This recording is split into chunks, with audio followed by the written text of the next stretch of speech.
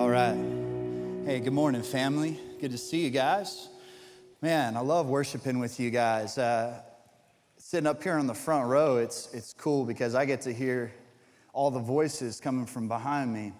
And I'm not saying that's always a great sound, but I am saying that it's encouraging to be a part of the family of God.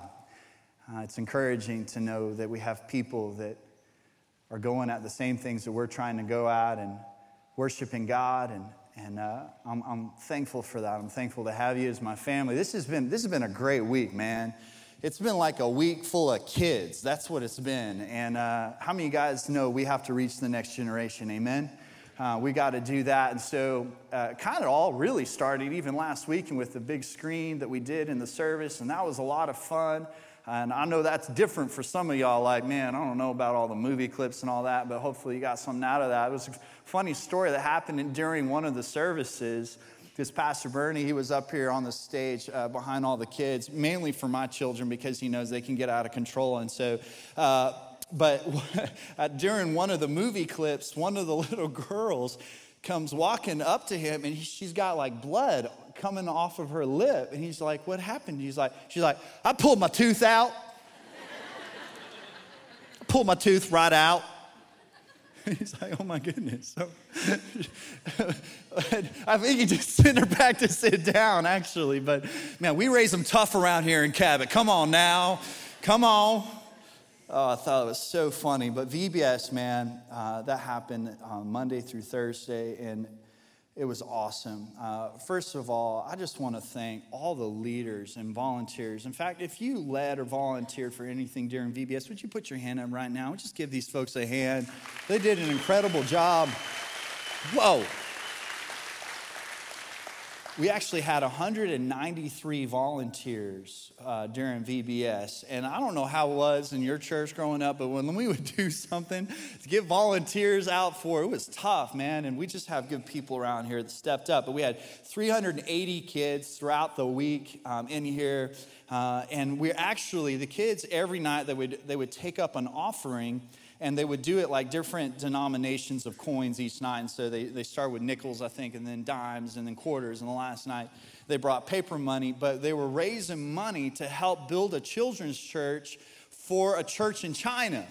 And so they were actually, this is just coins and stuff. They raised $710. Our kids raised $710 by stealing coins out of y'all's purses. So thank y'all for that. Oh, thank you. But obviously the big picture, the most important thing that we need to praise God for is we had 10 kids give their lives to Jesus during the week. Man.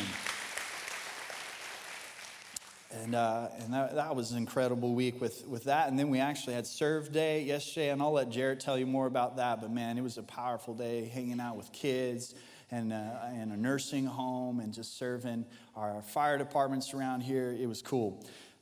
We're in this Did You Know series, and this morning, I guess it's kind of talking about the subject of, did you know that there are eternal realities? There are eternal realities. And I'm going to start kind of a two-part sermon talking about eternity, what that looks like. And I'm starting it this week. Now, next week, Pastor Harry Bates is going to be in the house. And so I encourage you guys, make sure you're here for that. And then we're swapping out. He's going to be here from GLR. I'm going to be heading down there for that weekend. But I'm going to be back the next week, and I'm going to finish out this sermon on eternity, what it looks like. What will happen when I die? What will happen when I die? I heard one person say, man, when I die, I want to go peacefully asleep like my grandfather did. Not like the rest of the people panicking and screaming that were riding in the car with him. Not like that. I don't know exactly what your perspective is on the subject, but it is important that you have a clear picture according to the Word of God. And I want to say up front, this could be a little bit of a heavy sermon. And that's difficult for me. I will say there were times in my life where I like to get real preachy. almost a little bit kind of fire and brimstone feeling. And some of y'all know exactly what that's like. And some of y'all know exactly what that feels like. And some of you would say, man, I like that. Come on. And I would tell you to chill out. And some of y'all would say, I don't like that at all. I'd also tell you to chill out, But there's a balance. We have to talk about these things. What happens after I die? Like the second after you die, what happens? The Bible tells us that the things that you see right now are temporary. Everything that is around you, everything that is material or physical, it's not going to last. Your body is not going to last. And everybody over 35 said amen, because we know exactly what that's like. The mountains, the trees, everything erodes. Everything will pass away. Everything that is material fades away. But the things that are going to last forever are the things we can't see, which is what makes it so difficult, right? But God, His angels, the Holy Spirit, heaven, we can't see these things, but those are the things that are going to be eternal. The problem is, because we can't see them, it's hard for us to always keep our attention on them, right? And the problem is just that. The problem is that in so many of our lives, including my own, it is so easy to get in a place where we only think and put our time and energy towards the things that we see. But those things don't last. Those things are not eternal. The things that are going to last are what we have to live our life for. That's why Jesus spent so much of His time talking about eternity. In fact, 13% of all of Jesus' teachings were on the subject of hell. Jesus talked more about hell than He talked about heaven. One half of His parables had to do with judgment, had to do with hell, had to do with repentance. One of them is found in Luke 16, verse 19. Jesus said, there's a certain rich man who was splendidly clothed in purple and fine linen, and who lived each day in luxury. At his gate lay a poor man named Lazarus, who was covered with sores. As Lazarus lay there longing for scraps from the rich man's table, the dogs would come and lick his open sores. Finally, the poor man died and was carried by the angels to sit beside Abraham at the heavenly banquet. The rich man also died and was buried, and he went to the place of the dead. There in torment, he saw Abraham in the far distance with Lazarus at his side. The rich man shouted, Father Abraham, have some pity. Send Lazarus over here to dip the tip of his finger in water to cool my tongue. I am in anguish in these flames. But Abraham said to him, Son, remember that during your lifetime you had everything you wanted, and Lazarus had nothing. So now he is here being comforted, and you were in anguish. And besides, there's a great chasm separating us. No one can cross over to you from here, and no one can cross over to us from there. Then the rich man said, Please, Father Abraham, at least send him to my father's house or home. For I have 5 brothers, and I want him to warn them so they don't end up in the same place of torment. But Abraham said, Moses and the prophets have warned them. Your brothers can read what they wrote. The rich man replied, No, Father Abraham. But if someone is sent to them from the dead, then they will repent of their sins and turn to God. But Abraham said, Look, if you won't even listen to Moses and the prophets, they won't be persuaded even if someone rises from the dead. Now, I want to make something really clear. This is not talking about if you have nice things, if you have good things, like you in trouble. You're going to hell. That's not what it's talking about. It's talking about no matter if you're poor or rich, no matter if the situations and circumstances of your life have been relatively fair, or the situations and circumstances of your life have been horrible, if you don't understand that there is an eternity, if you don't get your heart right with the Creator of that eternity, you're going to be separated from Him. Rich, poor, easygoing, rough-going life. There's a reality that you have to face. And Jesus wanted us to know this one big reality. You were made to be loved. And you were created to last forever. And you have to understand the ramifications. One day your heart's going to stop. The stats are pretty clear on this. It's like really high, like 1 out of 1. A couple exceptions in the Bible, but still pretty 99.999, like strong percentages. This is going to happen to every single one of us at one point or another. And at the end, your body is going to stop. It's going to fail, but that's certainly not going to be the end for you. That is not the end. The Bible says that you and I, as human beings, we're created in the image of God. And that means that God has put eternity in us. In fact, it says that in Ecclesiastes 3:11, He has planted eternity in the human heart. You can see this throughout history. Ancient civilizations, Native Americans, the Vikings, all these different people groups and cultures, even before they had access to the Word, even before the Bible was clearly communicated and translated, they all had this idea and concept that there was a God, there was an eternity, there was a heaven, there was a hell, there were these places that all of us at one point or another, we were going to wind up. Even without knowing who God was, truly was, you can see that God has created us for this. You're going to spend more time on the other side of this life than you are right now. The AD of your life is really extensive. The Bible says that this side is simply getting ready for what's on that side. This side is meant to prepare yourself and the people around you as much as possible for an eternal reality. That's what this is for. It's preparation. It's the warm-up lap of what really matters. But there's a lot of misconceptions out there about what happens after death. I want to go through some of these. First of all, there's the naturalists. These are people who don't believe you have a soul. You're just a body. And when you die, you just cease to exist. Many people believe this, but it's not true. Universalists. This is the belief that in the end, pretty much everybody ends up in heaven. Like hell will be really sparse, and heaven's going to just basically be for everyone. And all roads lead to heaven. Also not true. And then there's reincarnation. This is a growing number, but this is basically where you have multiple successive lives. You live and die and return until you pay off all of your karmic debt. And you might come back, though, as a kangaroo or a sea sponge. And because you might come back as an animal, you can't kill anything. Auntie might come back as a cow. You can milk her, but don't kill her. It's a tough thing, but this is what they believe. Then there's annihilationists.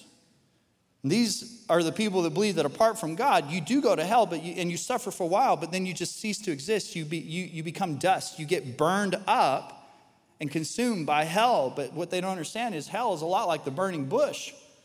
It continues to burn, but it is not consumed. And then there's the people who believe in purgatory, which, by the way, is not mentioned in the Word of God anywhere. But this is where you kind of go to an in-between place. It's not hell, but it's not heaven, and you stay there, but you have a chance to kind of pay your way into heaven. Or your family could be involved in this and help pay your way into heaven. But that's also not true. God has prepared two eternal places, heaven and hell, and they are very real. But unfortunately, the latest poll shows that only 58% of people believe in hell. That's scary. But honestly, it may be a little bit because of some of the recent trends in churches, where maybe it's just not even communicated about. Like the idea of repentance and the need of a Savior, and those things are just not talked about. I heard one pastor asked once, is Jesus the only way to heaven? And he replied with, well, I'd never say that. And then he was asked, well, is heaven real or is hell real? And he said, well, I definitely would never say that on a Sunday. Just the nicest guy. Super sweet and dead wrong. Just way off. And the scary thing is, the word says not many of you should presume to be teachers because we who teach should be judged more strictly. I think, man, he's going to be held accountable. he's going to be held accountable because he's just wanting to keep everything PC and feeling good and safe. Look, I like to have fun in here. And I love to laugh. And I love for you to laugh because life in God is full of joy and peace. But we cannot put a Band-Aid on the realities of heaven and hell. I love you too much. Like I can't say that I love you and be a pastor and not make a clear picture of what we're really facing here. Hell is real. Jesus tells us that both places are prepared, and heaven is prepared for us, me and you, but hell is prepared for Satan and the fallen angels. That's actually what hell is prepared for. It's actually not built for people, but a lot of people are going to be there. You ever been somewhere and you just felt completely out of place? Like every time I've ever gone clothes shopping with my wife. You know what I mean? Like just awkward, just like this just doesn't feel right at all. I remember one time we were in this store and Cody was shopping for clothes and she was back in the changing room. And then it's really awkward because I'm like alone out there in a women's store. But I found this chair and I thought, oh, how nice of them. A husband hangout spot. Because they know we're tired. We don't want to be there. And so I sat and I quickly realized that the chair was right in the middle of all the lingerie. So now there's a bunch of women shopping for lingerie and I'm just sitting there watching them. Hey, Pastor James, New Life Church, good to see you. Thankfully, none of y'all were there. Pastor James, what you doing? Cody's back there. Cody, say something. Awkward. But one of the reasons why hell is so horrible is because it's the most out of place feeling that you would ever have for eternity. Because it actually wasn't created for you. Satan doesn't rule it. Satan is in torment there in the same place. All of his demons, like think about that. Think about how evil Satan is. Think about how tormented he is in his own evilness. And then think about the place that was created to torment the tormentor. It's not a good place. Jesus said, then he will say to those on his left, depart from me, you who are cursed, into the eternal fire prepared for the devil and his angels. If I choose to rebel against God, just like Satan did, then I choose to reject God, and I choose to say I'm going to do it my own way. I'm going to be my own God. I don't care what anyone else says. I'm going to do it my own way. And if I choose to rebel, just like Satan does, I go where Satan goes. There's a couple of things that you need to know about hell. First of all, hell is a place of torment forever. That is a reality. God says it's a furnace of fire where there will be weeping and gnashing of teeth. Like, I don't know what gnashing of teeth is. Like, it doesn't sound pleasant, though. Like, it sounds bad to me. Some might say, well, yeah, but man, that's where all my friends will be. AC/DC will be there. Hank Williams will be there. All my cats might as well join the party, right? Wrong. That is a highly faulty, uninformed view. It's total darkness. The kind of darkness that you can feel. It's utter seclusion. It's the most non-relational environment that you could ever be in. It says where the worm does not die and the fire does not quench, or is not quenched. Now, there's a lot of meaning in that. Because in heaven, we have a glorified body. Whew. Some Bible philosophers believe that because Jesus was 33 when he was crucified, that all of us, when we get to heaven, no matter how old we are now, that all of us will be in our glorified 33-year-old body. But look, with like without any ability to for calories to have any impact on us. The light and Krispy Kreme will be on for eternity, people. Like everything about your physical, spiritual, relational body, everything will be whole. It'll be under the glory of God. But there is an eternal body that exists in hell too. But it'll be the body completely full of flaws, completely full of the pain, completely full of everything you don't like about your current body. All of that for eternity. You will feel those things. Every ache, every pain that you have, you will feel those things. It's like The Walking Dead. It's like gross and putrid and never ends, just like the series. It just keeps going forever and ever. But one of the hardest parts, it's not even, I don't think it's even the physical part, it's the other things. Your memory never ends either. And so every opportunity to respond to an altar call, every worship song, every prayer from your parents, every opportunity, you will live with the regret of not responding for eternity. The full understanding, there was that chance and there was that opportunity and there was this. The regret, the shame, and the condemnation of not responding will be on you, unlike it has ever been in your life for eternity. It says you will be tormented with fire and brimstone. And this is why when we do ministry around here, whether it's local through VBSs or the Arkansas Dream Center, or we go foreign missions, everything we do, we are battling for the eternal position of souls. And it is real. And so you know what? We're going to go out and we're going to play with kids and we're going to feed them hot dogs.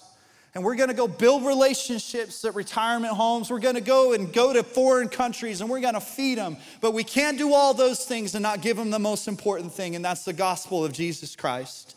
We can't have them have full bellies and empty spirits. But everything we do aims at that. It's not to fill this room. It's to fill heaven.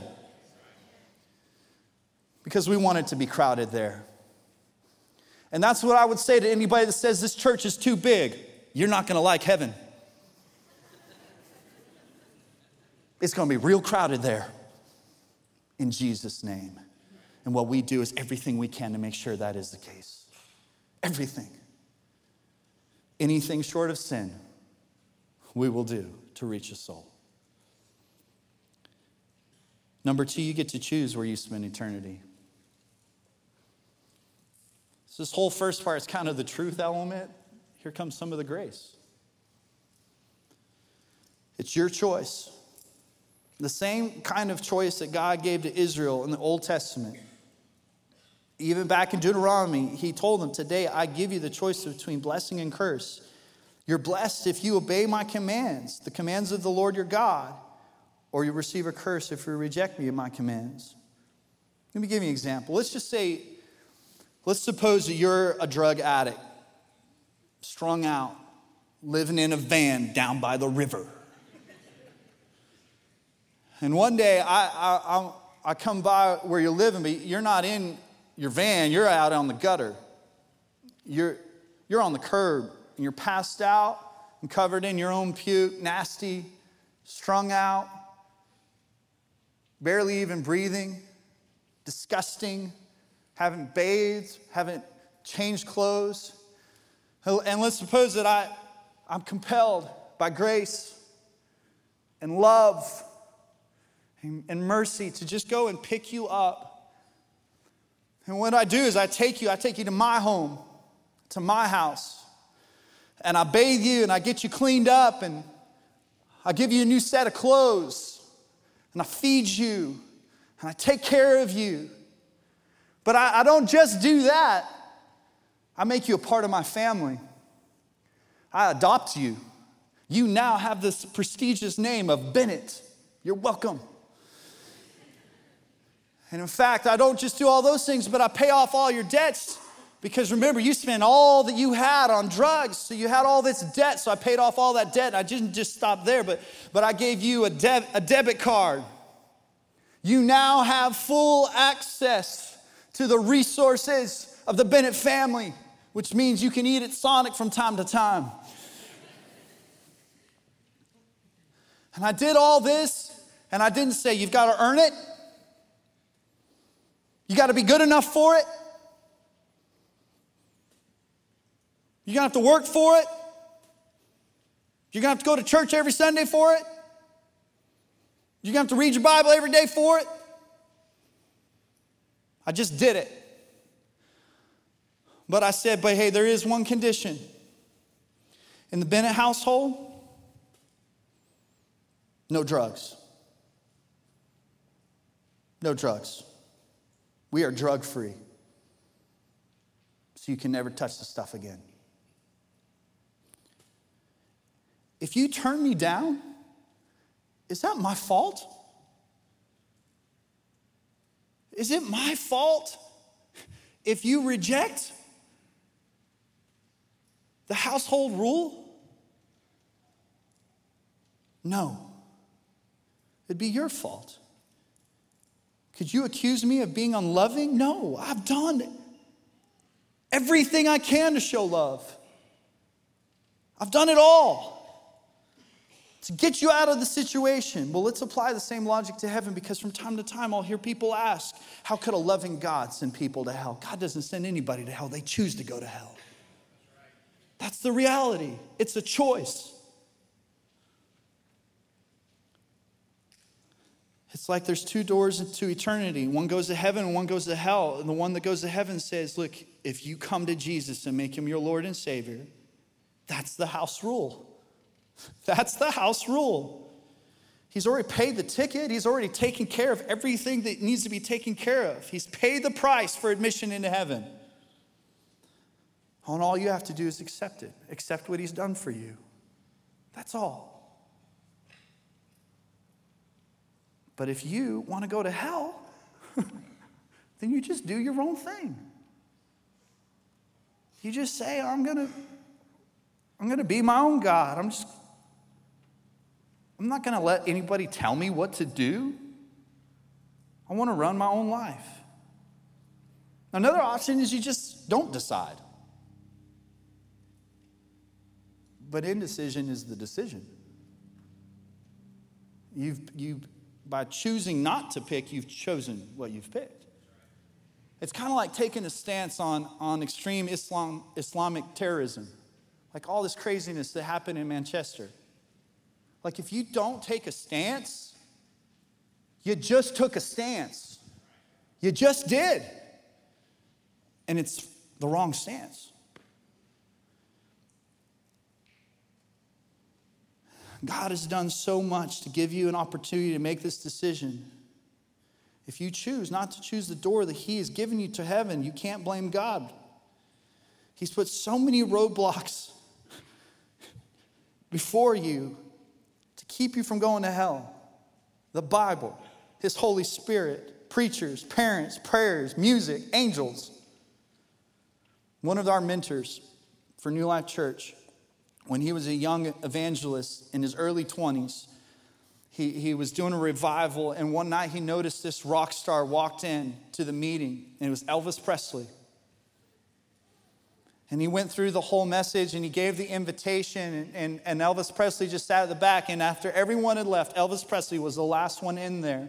Because if you don't know this, Elvis Presley was in conflict his entire life because he had a calling to write Christian music, but he was addicted to the fame. So he was conflicted constantly. That's probably what led to his death. But this pastor went back, and he was just talking to him about his life. And he took the word of God and he said it right at the entry to the room. He said, this is your line. You either choose to kneel before God or you step over him and do your own thing. But the choice is yours. And every single one of us have the same choice. Every single one of us have the same choice. God's already paid for it. He's made it so easy for you to accept it by faith. And you don't have to earn it. You don't have to be good enough. You don't have to work for it. You don't have to do religious things. There are things that please God's heart, but He wants you to do those things out of an overflow of relationship, not based on a compulsion of guilt and condemnation. The truth is, when you've tasted and seen the love of God, you're compelled to do good things. But you don't do good things because you think it's going to earn you something. You can't earn it. Jesus paid for it. Does God have the right to make His own house rules? Yep, it's His house. He's a good God, though, because His rule is simple. It's easy. It's healing. In heaven, He has a right to say the way to come to heaven is through my Son, and He is the only way. Not by being good, not by earning it, not by working for it, just simply accepting the grace that's through His Son, Jesus Christ, that He gave to you by dying on the cross. Jesus said this, if anyone acknowledges me publicly here on earth, I will openly acknowledge that person before my Father which is in heaven. But if anyone denies me here on earth, I will deny that person before my Father in heaven. So that's why we do what we do every week. I want you to close your eyes and bow your heads. I was reminded this week, I was sitting in VBS back when I was a children's pastor. Every week I would give an invitation for kids to accept Jesus, but I noticed like the same kids were raising their hand every week just because kids like to raise their hand. Like they get excited about that. So I started helping them understand. And I'd ask them this question first. I'd say, hey, if you've ever accepted Jesus Christ as your Lord and Savior, if you've ever made Him the boss of your life, if you've ever done that, raise your hand. And then everybody who had accepted Jesus would raise their hand. I said, okay, now if you just raised your hand, what I'm getting ready to say, I'm not saying this to you. But if you've never accepted Jesus, let me give you the ABCs to heaven. First, you have to admit that you need Jesus. You need God. And then you've got to believe in Jesus. And then all that He's done, believe that He died on the cross. And then you have to commit to follow Him. He's got to be in control. You surrender your life to Him as Lord. The ABCs. I don't know where you're at, but I want to give you a chance to admit, believe, and commit. If you're here today and you've never done that before, maybe you did at one point, but you need to recommit and get your life back on track. I want to give you a chance to confess that. And not before everybody here. We could do it that way, and honestly, it would be fine. But I'm not trying to embarrass you. But I am trying to give you an opportunity to confess you need Him. If that's you, nobody look around, but between me, you, and God, I want you to look up at me and raise your hand right now if that's you. You need Jesus. Thank you. As soon as I see you, you can put your hand down. Yes, sir. Yes, sir. Got it. Anybody else? I need Jesus. I need to accept Jesus as my Lord and Savior. Yes, ma'am. There at the back. Anybody else? Yes, ma'am. Got it. Yes, got it, buddy. Anybody else? Got it. Yes, sir. Thanks, man. God's going to honor that. It takes some boldness to do this, I know. But we're talking about eternity, so it's the right time to be bold. Anybody else? Got it. Thanks, man. Anybody else?